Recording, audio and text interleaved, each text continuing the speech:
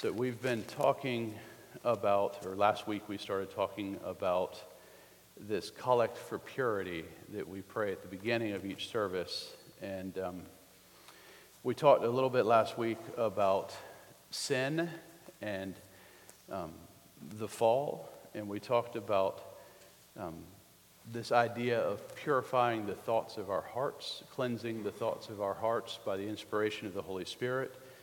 And we talked about the heart and the will and the difference between the heart, the mind, and the will. And that we talked about that famous reformer, Philip Melanchthon. And the heart wants, the heart desires, the will chooses, and the mind justifies. And that is pretty much what we covered last week in a nutshell. And so if you missed or if you've forgotten, it took me a minute to think back and remember what we talked about because I've had a long week. That's roughly what we talked about as we just sort of thought about this idea of purifying the thoughts of our hearts by the inspiration of your Holy Spirit. And today I want to talk a little bit about what that inspiration of the Holy Spirit might look like, what that might be, and how can we have this, or better yet, how can we have more of this? And so I think it's really great when serendipitously or by divine providence things line up in a service. And so when we had this hymn this morning, it says that the last two stanzas of this are, Redeemer, come, I open wide my heart to thee, here, Lord, abide. Let me thy inner presence feel, thy grace and love in me reveal. So come, my sovereign, enter in, let new and nobler life begin. The Holy Spirit guide us on until the glorious crown be won. We didn't plan that. That just kind of happened. And sometimes the Lord's favor and goodness is more than I can imagine, because that was pretty much what I wanted to talk about today. But I did also want to talk a little bit about the person and the work of the Holy Spirit, because I think we confess and we believe in a triune God, Father, Son, and Holy Spirit. We talk a lot about God the Father, and we spend a lot of time thinking about and looking at the life of Jesus, but we don't often talk about the person and the work of the Holy Spirit. And so I just have a few kind of scattered but connected dots that I would like to put in front of you to think about who the Holy Spirit is and how we can invite him in to guide us on and lead us in that way. And so what do we know about the Holy Spirit? Who is he? What does Jesus say about him? What does Jesus call him? The helper. Another word for that is comforter, right?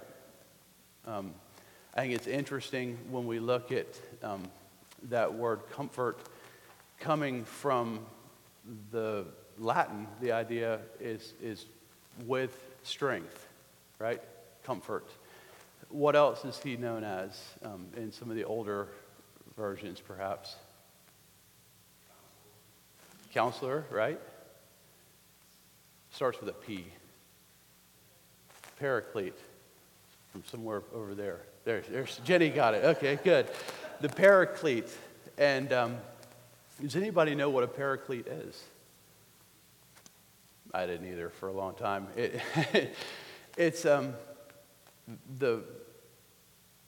the idea of the Paraclete in it comes out of Roman Navy times, and the whole idea is when a ship is sinking, you have Paracletes, and they come alongside of the ship that's sinking, and lash ropes underneath the hull, and those two ships on the side of the ship that's sinking support and lift up the one that's sinking so they can get it safely back to harbor. That's another word for the Holy Spirit, the Paraclete, the Counselor.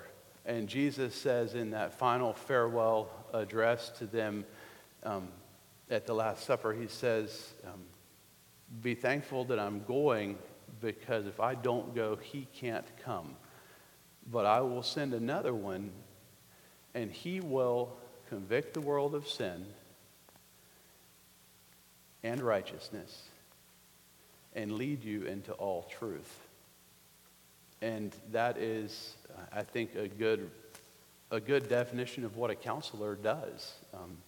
He directs us in the ways of sin and righteousness, right and wrong, and he leads us into all truth.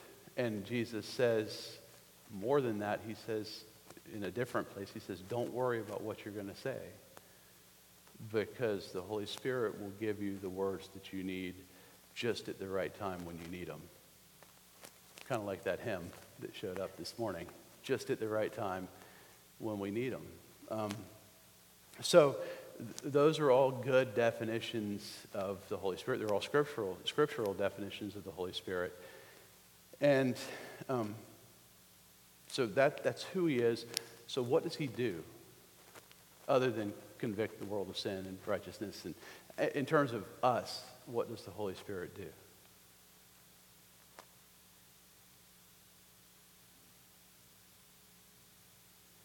Well, he equips us.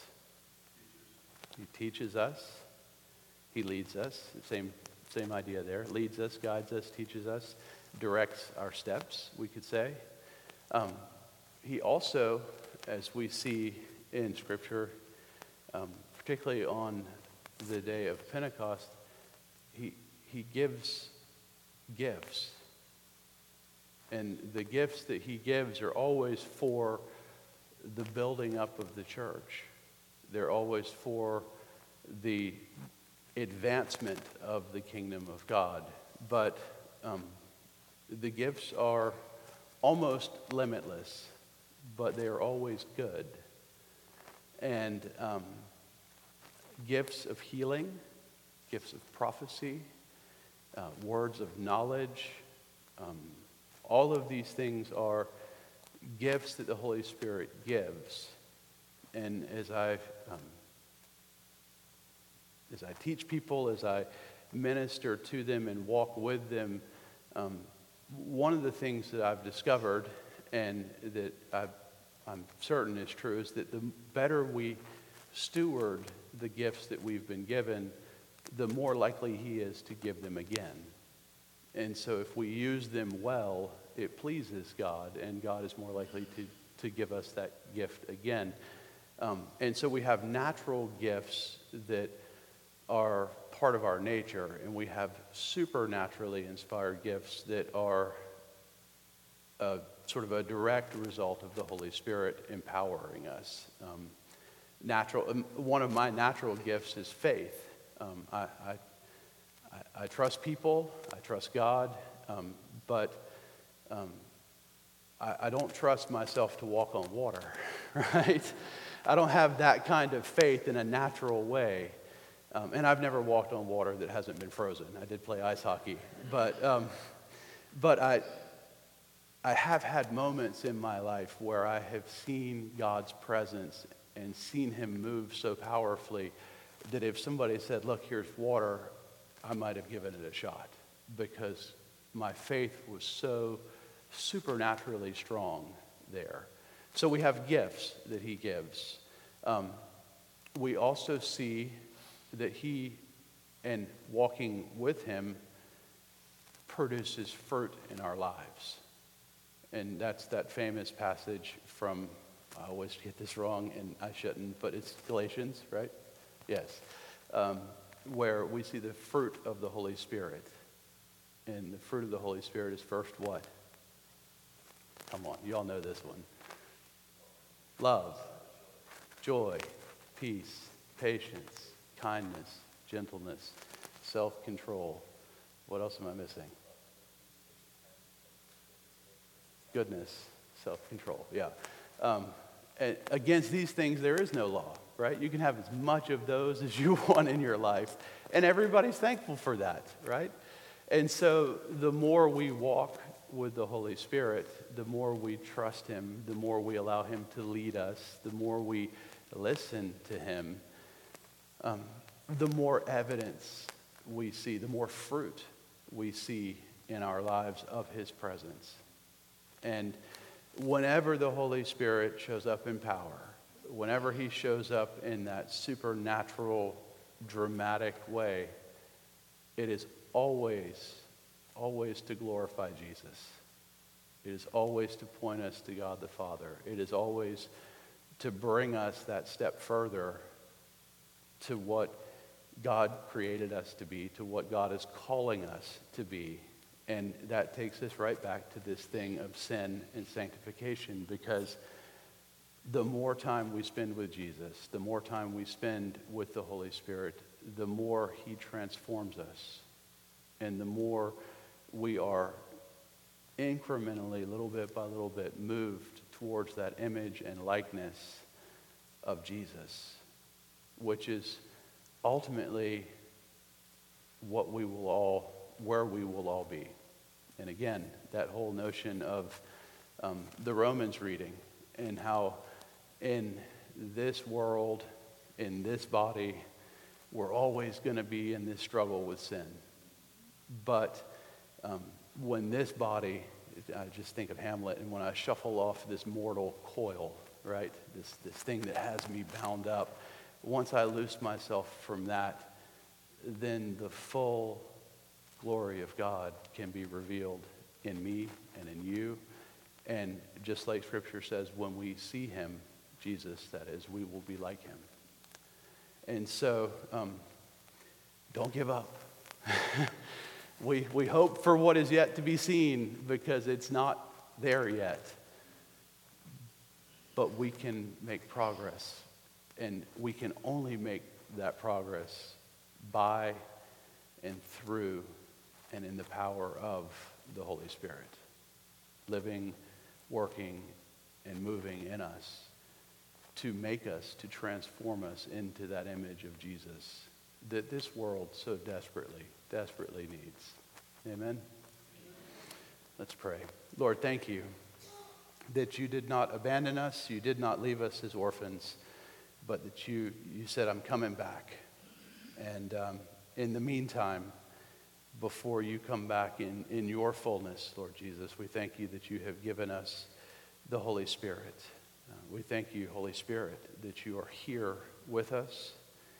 We thank you for your love for us.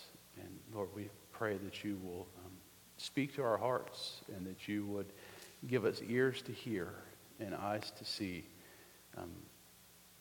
all the good things that you have prepared for us. For we ask that in Jesus' name. Amen.